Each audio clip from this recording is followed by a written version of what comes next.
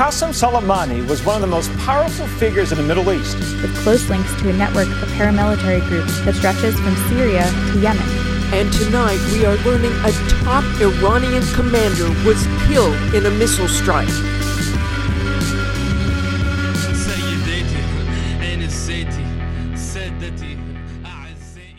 Welcome to episode 27 of the He Podcast. My guest today is Arash Azizi, an Iranian journalist, author, and PhD candidate at NYU, not for long. Azizi writes extensively on various Iran-related topics, and in this episode we'll be discussing his book, The Shadow Commander Soleimani, the US and Iran's global ambitions. The book looks at the life and influence of General Qasem Soleimani, the former commander of the Quds Force, one of the strongest tentacles of Iran's Islamic Revolutionary Guard Corps, aka the IRGC. And in so doing, Azizi provides insights into Soleimani's life and overall Iranian history and foreign policy very thoroughly. And I'm pleased to finally have him on the podcast. Welcome, Arash. Hello, it's great to be with you, Nasser. Thank you for having me. Of course, welcome. So what inspired you to write a book specifically about General Qasem Soleimani and his role as the Shadow Commander? I was interested in Soleimani and working on him, researching him for a long time as a journalist. I used to be a journalist before entering academia. And what really was specifically interesting in him for me was his ability to gather the support and loyalty of many people in the Arab world. Now, the relationship between Iran and the Arab world, as you know, has sort of always been rocky, both culturally. There's actually you can see there's a big wall of separation between us, ironically, that there's very little people-to-people links. Ironically, as someone who had always promoted, said literary and cultural and sort of progressive political links between Iran and the Arab world, there was something ironic that the bad guys, so to speak, the Iranian regime, had been able to make these extensive links, and now a lot of it on a sectarian basis, but some of it also beyond that. So that was, you can say basically Soleimani is a fascinating case of transnationalism. It's after all not very common to have an army led by a country which includes many people from many different nations. Now, of course, there are transnational armies. There have always been. But in this case, they were very serious, like tens of thousands of Afghans, Pakistanis, Iraqis, of course, Syrians, and in some more indirect ways, Lebanese and Palestinians who, all gathered this force under this one man who had become this sort of the regional icon. So that's why I was very interested in working on him and researching him.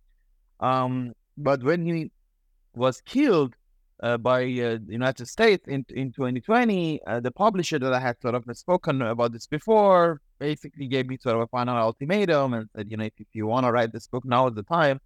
And so I wrote it. And interesting was the kind of research you conducted for the book. So how were you able to carry that out? Especially that you interviewed his driver. So how was that process like? In Iran, there's a very fertile media scene. So there are, of course, there's a lot of press oppression and there's very little press freedom. But nevertheless, there are literally hundreds of media outlets now. A lot of them websites. A lot of them just copy off each other, but at any rate, there are websites, and they interview people. And there's a lot of them on the conservative side of things, and they interview people. So the media culture in Iran is that you call someone on the phone and you start speaking, and they usually start speaking back, right? So that's how, if you see many diaspora journalists interview many sort of important figures. So it's basically, once you get the phone number, it's all about how you, it's all about how you manage that conversation. I mean, if you can get someone on the phone. So I was able to get that gentleman on the phone, who used to drive Soleimani in the years of the war, and after. It was one of the main people who did that. And it was clear my questions were not hostile. And he also wasn't telling me, of course, any state secrets or anything. He was just sort of talking personally about his relationship, whatever I've included in the book. So he spoke. Also, I should say that around the time of Soleimani's killing, there were so many different things coming out in Persian about Soleimani, about his life. So many. Every newspaper in Iran had a sort of a special issue dedicated to it. So I guess they were used to getting these calls and speaking about it. So now, obviously he had no way of knowing what. I mean, I didn't lie or anything. I said, I'm Azizi, but Azizi is a very common name. So they said, I'm Azizi. I'm trying to write on Soleimani. If you would speak your memoirs, and he did graciously share. So, and same with the many other figures that I've spoken to. Of course, some of the people, let's say the IRGC folks involved in various operations, I mean, that was harder because these are not the people who have a phone number that you just call. But I had my ways through different contacts in the region and in Iran itself. And the motivation of a lot of them to speak to someone like me, I think it's that a lot of times this happens when something is a bit hush-hush, and Iran's intervention in the Arab world is a bit wink and hush-hush sometimes in its own ways. I mean, much less now, but a lot of details are hush-hush. They also feel like they're not being, they're not being valued, and their contributions are basically forgotten. So that usually gives them a good initiative to speak. And of course, then when they're speaking, sometimes they let in. They don't intend to say anything that's classified, but they let in even in the middle of a conversation or in tone. They let you in and reveal some stuff that I hope have been useful in the book. And what challenges did you face while writing the book, besides not being there physically in Iran? And I would assume that the amount of propaganda that you had to go through was immense. So how did you comb through it, and how did you classify it accordingly? Yeah, that's a very good question. So not being able to go there was obviously an impediment. Although I had the benefit of the fact that my mother is from Kerman, where Soleimani is from, the province that Soleimani is from. And so she knew a lot of people there. And, so we have a lot of family links there. So I could speak to a lot of people who were from there.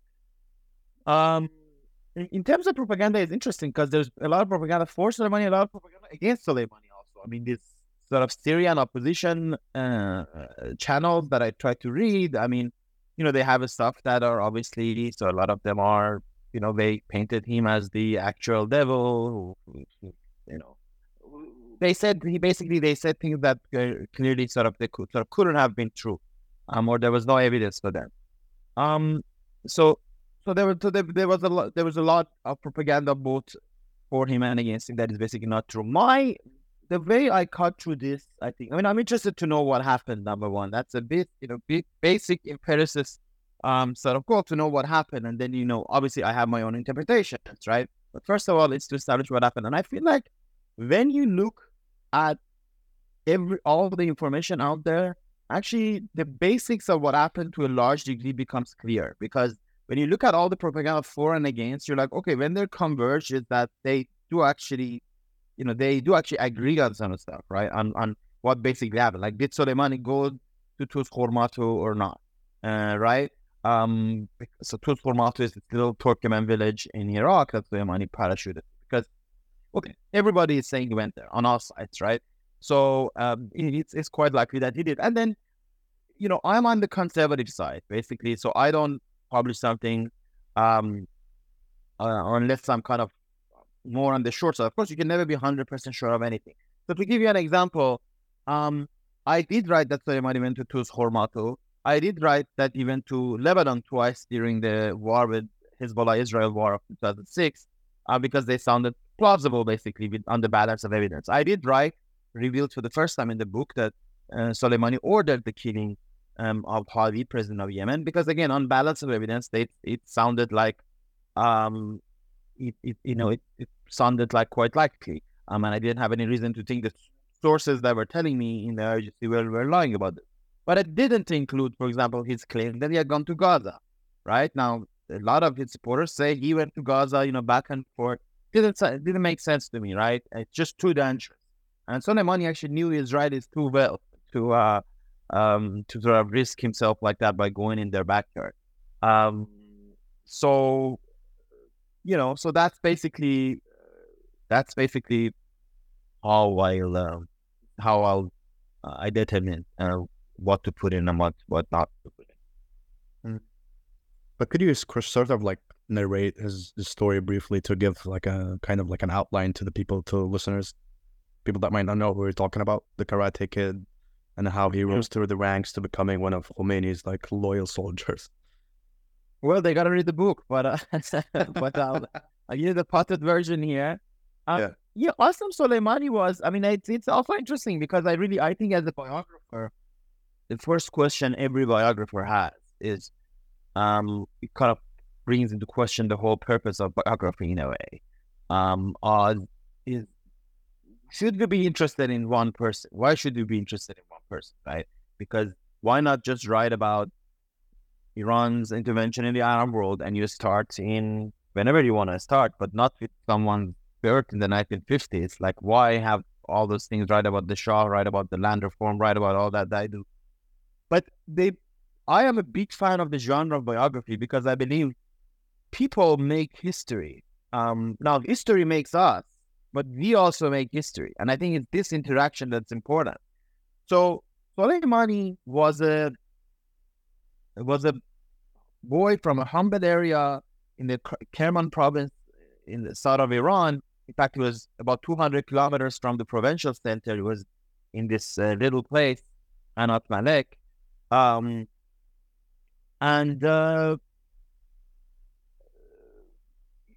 he was born in this little place, and like many others in his youth, the Iranian Revolution of 1979 happened. So giving the pilot version.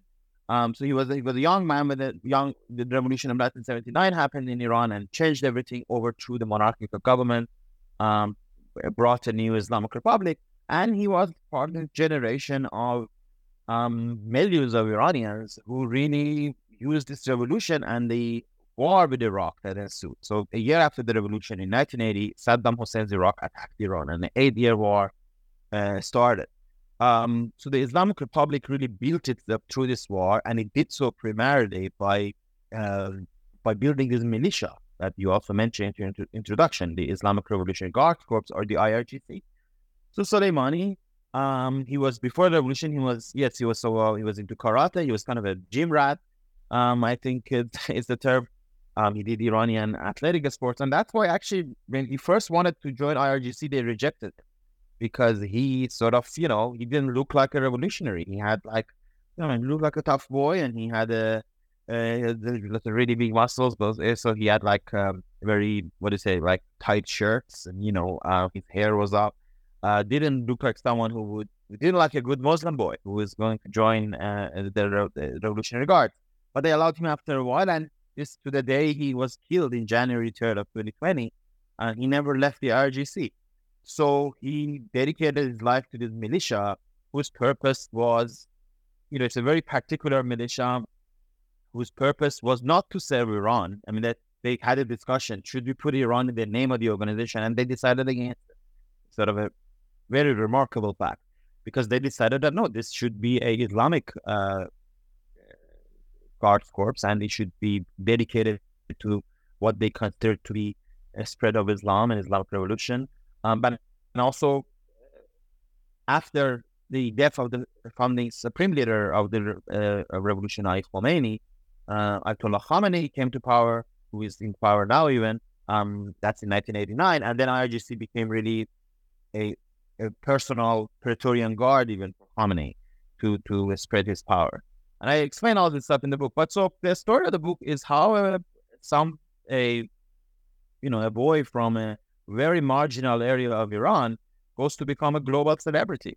And he did so by his years of war in Iraq, of how he rose as a commander, and how in the last couple of decades of his life, he became tasked with this project that Iran had, which was to organize like-minded militias in the region, mostly in the Arab world, and to organize them together in this massive army that they basically, they call axis of resistance. These are forces that are united on their opposition to the United States and opposition to Israel, and not just opposition, really sort of a annihilatory, if you take toward Israel, and of course the fact that Iran needs this access in recent years found a very unfortunate reality, which was because Iran is a Shia state, obviously, this axis of resistance also became heavily sectarian.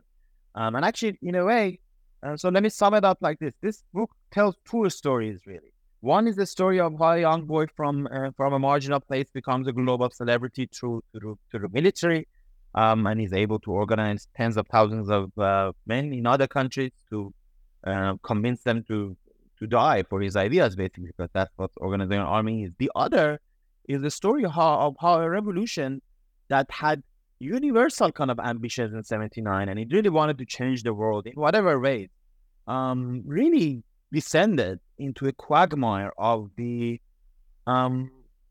ugly realities of sectarianism in our region, i.e. of Shias killing Sunnis and Sunnis killing Shias. Now, I don't think you can ever reduce the Quds force to that, and I try to explain that. After all, there are Sunnis in its ranks in its own ways, but it did in the 2010s, especially in the years following the Arab Spring, sectarianism, and actually even before the Arab Spring, in the years following the Iraq War, in the first 2 decades of the 21st century, sectarianism became a very real, as I said, ugly reality in our region, and Soleimani and the Quds force, unfortunately, have a big role of spreading it.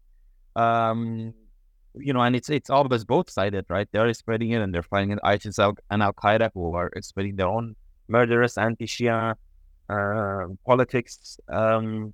So it's also a story of that, the story of collapse of universalist revolutionary ideals to a sectarian quagmire. And what do you think was the most significant thing he left behind, that defined his legacy? If it was one thing, what would that be? It's a very good question, because it's also a legacy that's very much under attack, by the people of the region, actually, partly.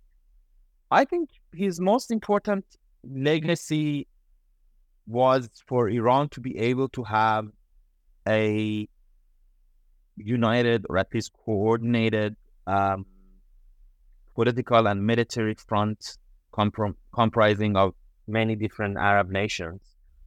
More particularly, the depth of Iraq is really sort of his life achievement in a sense, that he was able to organize pro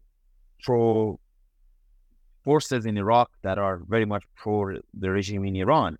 And these forces continue to have an important role in our Iraqi politics, and that really wouldn't have been possible without Soleimani. But at the same time, as I say this, these are both legacies that are very much under threat. It's not hard to imagine. I think it's possible that in 10 years, Iraq would have very little of such forces, and that the Iranian regime, even if it survives, would have to give up on this expensive project of trying to have this coordinated national armies. In fact, 10 years, maybe in a few years. So, in a way, Soleimani's story is really tragic, even if you don't have the, his killing in mind. Is that it's tragic for his own purposes? I mean, because the main man and the main regime he served, Khamenei and the Islamic Republic, are both in deep crisis, and very likely, Khamenei will die, and his own legacy is very likely to be unraveled. So it's very likely that Soleimani's life would ultimately, from the perspective of years later, be seen as that of a defeated project. And how do you think his assassination, or even before that question, why do you think he was assassinated? What do you think led to that decision being taken? It's a very good question. It's much easier to ask me what I think about that assassination or what the consequences, but why did Donald Trump decide to do that? That's a very good question. And I think ultimately only Donald Trump can answer that, perhaps. But I think the answer is that Trump wanted some conference. Basically, it fits with his policy towards Iran. When you see his policy was basically an aggressive brinksmanship aimed, in my opinion, not ultimately at overthrowing of the regime, which is not what Trump wanted, but at making a deal with it. He wanted to make a deal with the regime. His idea was, if you really hit hard against these guys, if you go where nobody else would, i.e. Soleimani, then maybe you can achieve what you want with them. And it didn't work. In a very real sense, it didn't work. Although had Trump got a second term, if anybody's guess what would have happened, it's not impossible that he would have been able to make a deal with the regime, frankly, because they really were under a lot of pressure. So it was part of his maximum pressure that he would go where nobody else would, and he would kill this guy. Soleimani had, of course, it wasn't hard to assassinate him for any U.S. president before that. They really wanted to, because he was moved so much, and it surely wasn't that hard to get his coordinates. But they went out of their way not to do that. In fact, under George W. Bush, when they were killing others, like Ahmad Moghniyeh, I believe Moghniyeh was in Bush's time, they wanted to make sure they only hit Moghniyeh when Soleimani is not there.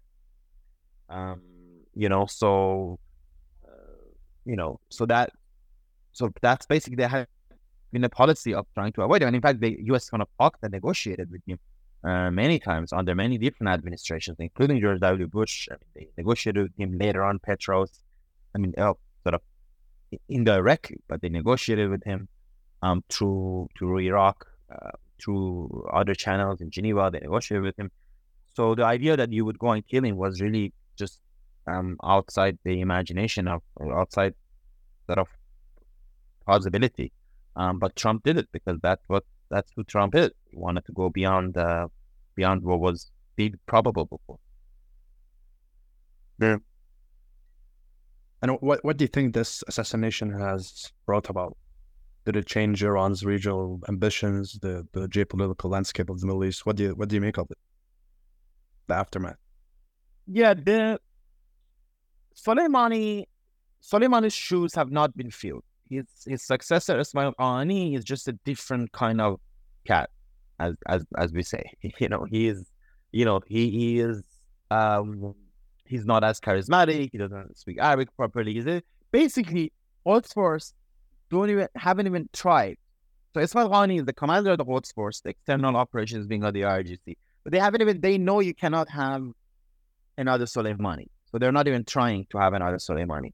So the first consequence is that, yes, Iran personnel does matter. And the Iranian regime lost one of its most important figures, who was able to play an unparalleled role in organizing these militias in the region. It's also true that there were tons of other factors that led to this challenging of these militias in the region, which includes, the popular movements in Iraq and Lebanon in 2019, shifts in Iraqi politics, this determination for Iraqi sovereignty that I think is really strong there. And Iraq has gone through a lot in the last 3 years. It changed prime ministers a few times. It has seen rise and fall of Moqtada. It has its, that's a book in itself, right? But so the immediate consequence is that, but ultimately, as I said, it's not just the killing of Soleimani, but the other events that have really challenged the Iranian regime. Also, the domestic, of course, we have a revolutionary movement since last year against the regime, and many other factors. Ultimately, we should also remember that it was a very dangerous decision in many ways, and it could have really led to something bigger than it did. The fact that it didn't doesn't mean that it was impossible. This is one thing that happens. People say, "Oh well, look, we killed Soleimani, and the war that you said is going to happen didn't happen." It's a silly thing to say because, of course, wars don't happen all the time. Those who warn against brinksmanship and dangerous decisions warn about the possibility that they might occur. and the possibility was always there. So it was definitely a very dangerous decision, I would say, that could have led to much worse than it has. But in effect, it did degrade the capabilities of the Islamic Republic in the region. There is no question about that. And he was only the Ahmed Mughni, I think, or the guy that replaced him as the head of the Quds Force. Is he still in place? Yes, it is Ismail Ghani. Mughni got killed years before Soleimani. Yeah, Ismail Ghani is the one who replaced him, and but he doesn't have the qualities that Soleimani has. I mean, Soleimani, as I say, doesn't have the charisma. He doesn't have the relationship with the Arab world, because Ismail Ghani's point was always Iran's relationship to the East. So Ismail Ghani is an Afghan-Pakistan expert. He is not an Arab world expert. An Arab world is where main sort of presence of the Quds Force is.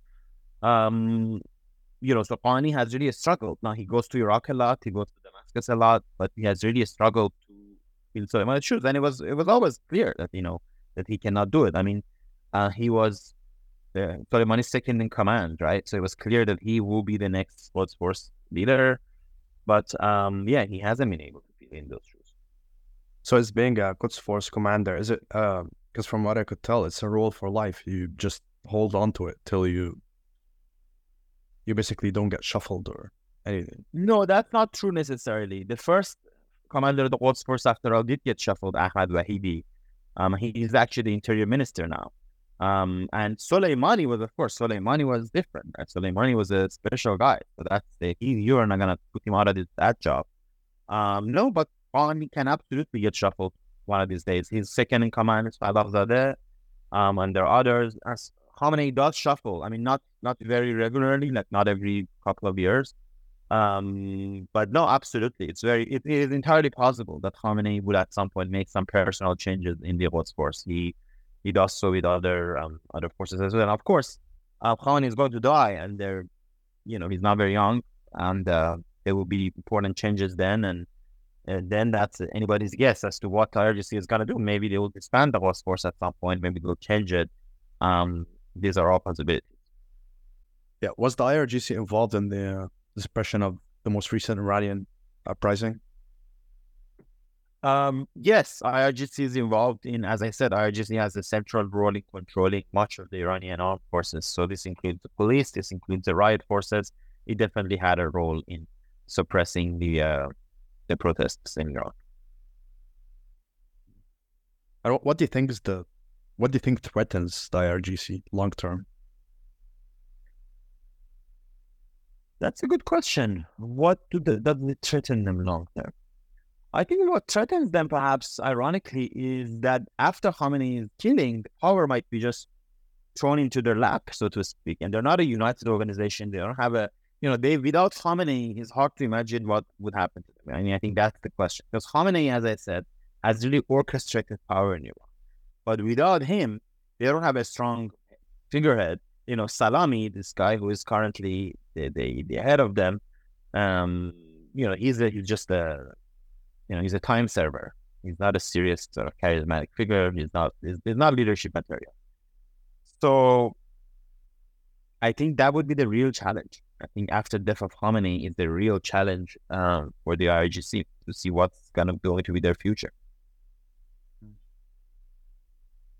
All right, and finally, why should people buy your book? Well, number one, buying an author's book is the best thing you can do to support the author and to support the very practice of having books. If you like having books about something, books are hard to produce, but the least you can do is to buy them. So that would it's important it's sort of important support.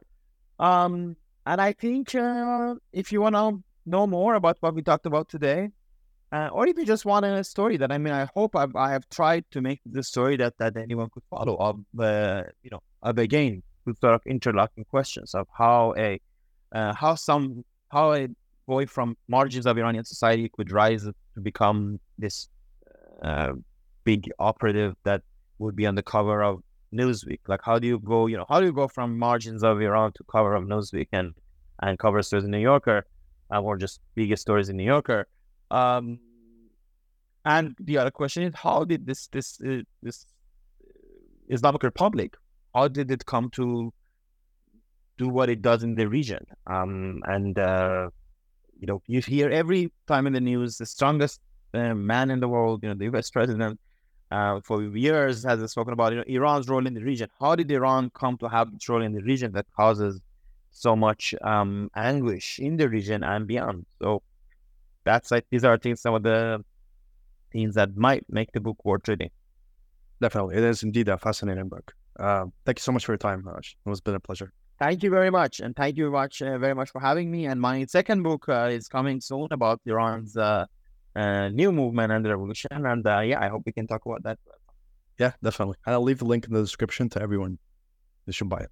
Thank you.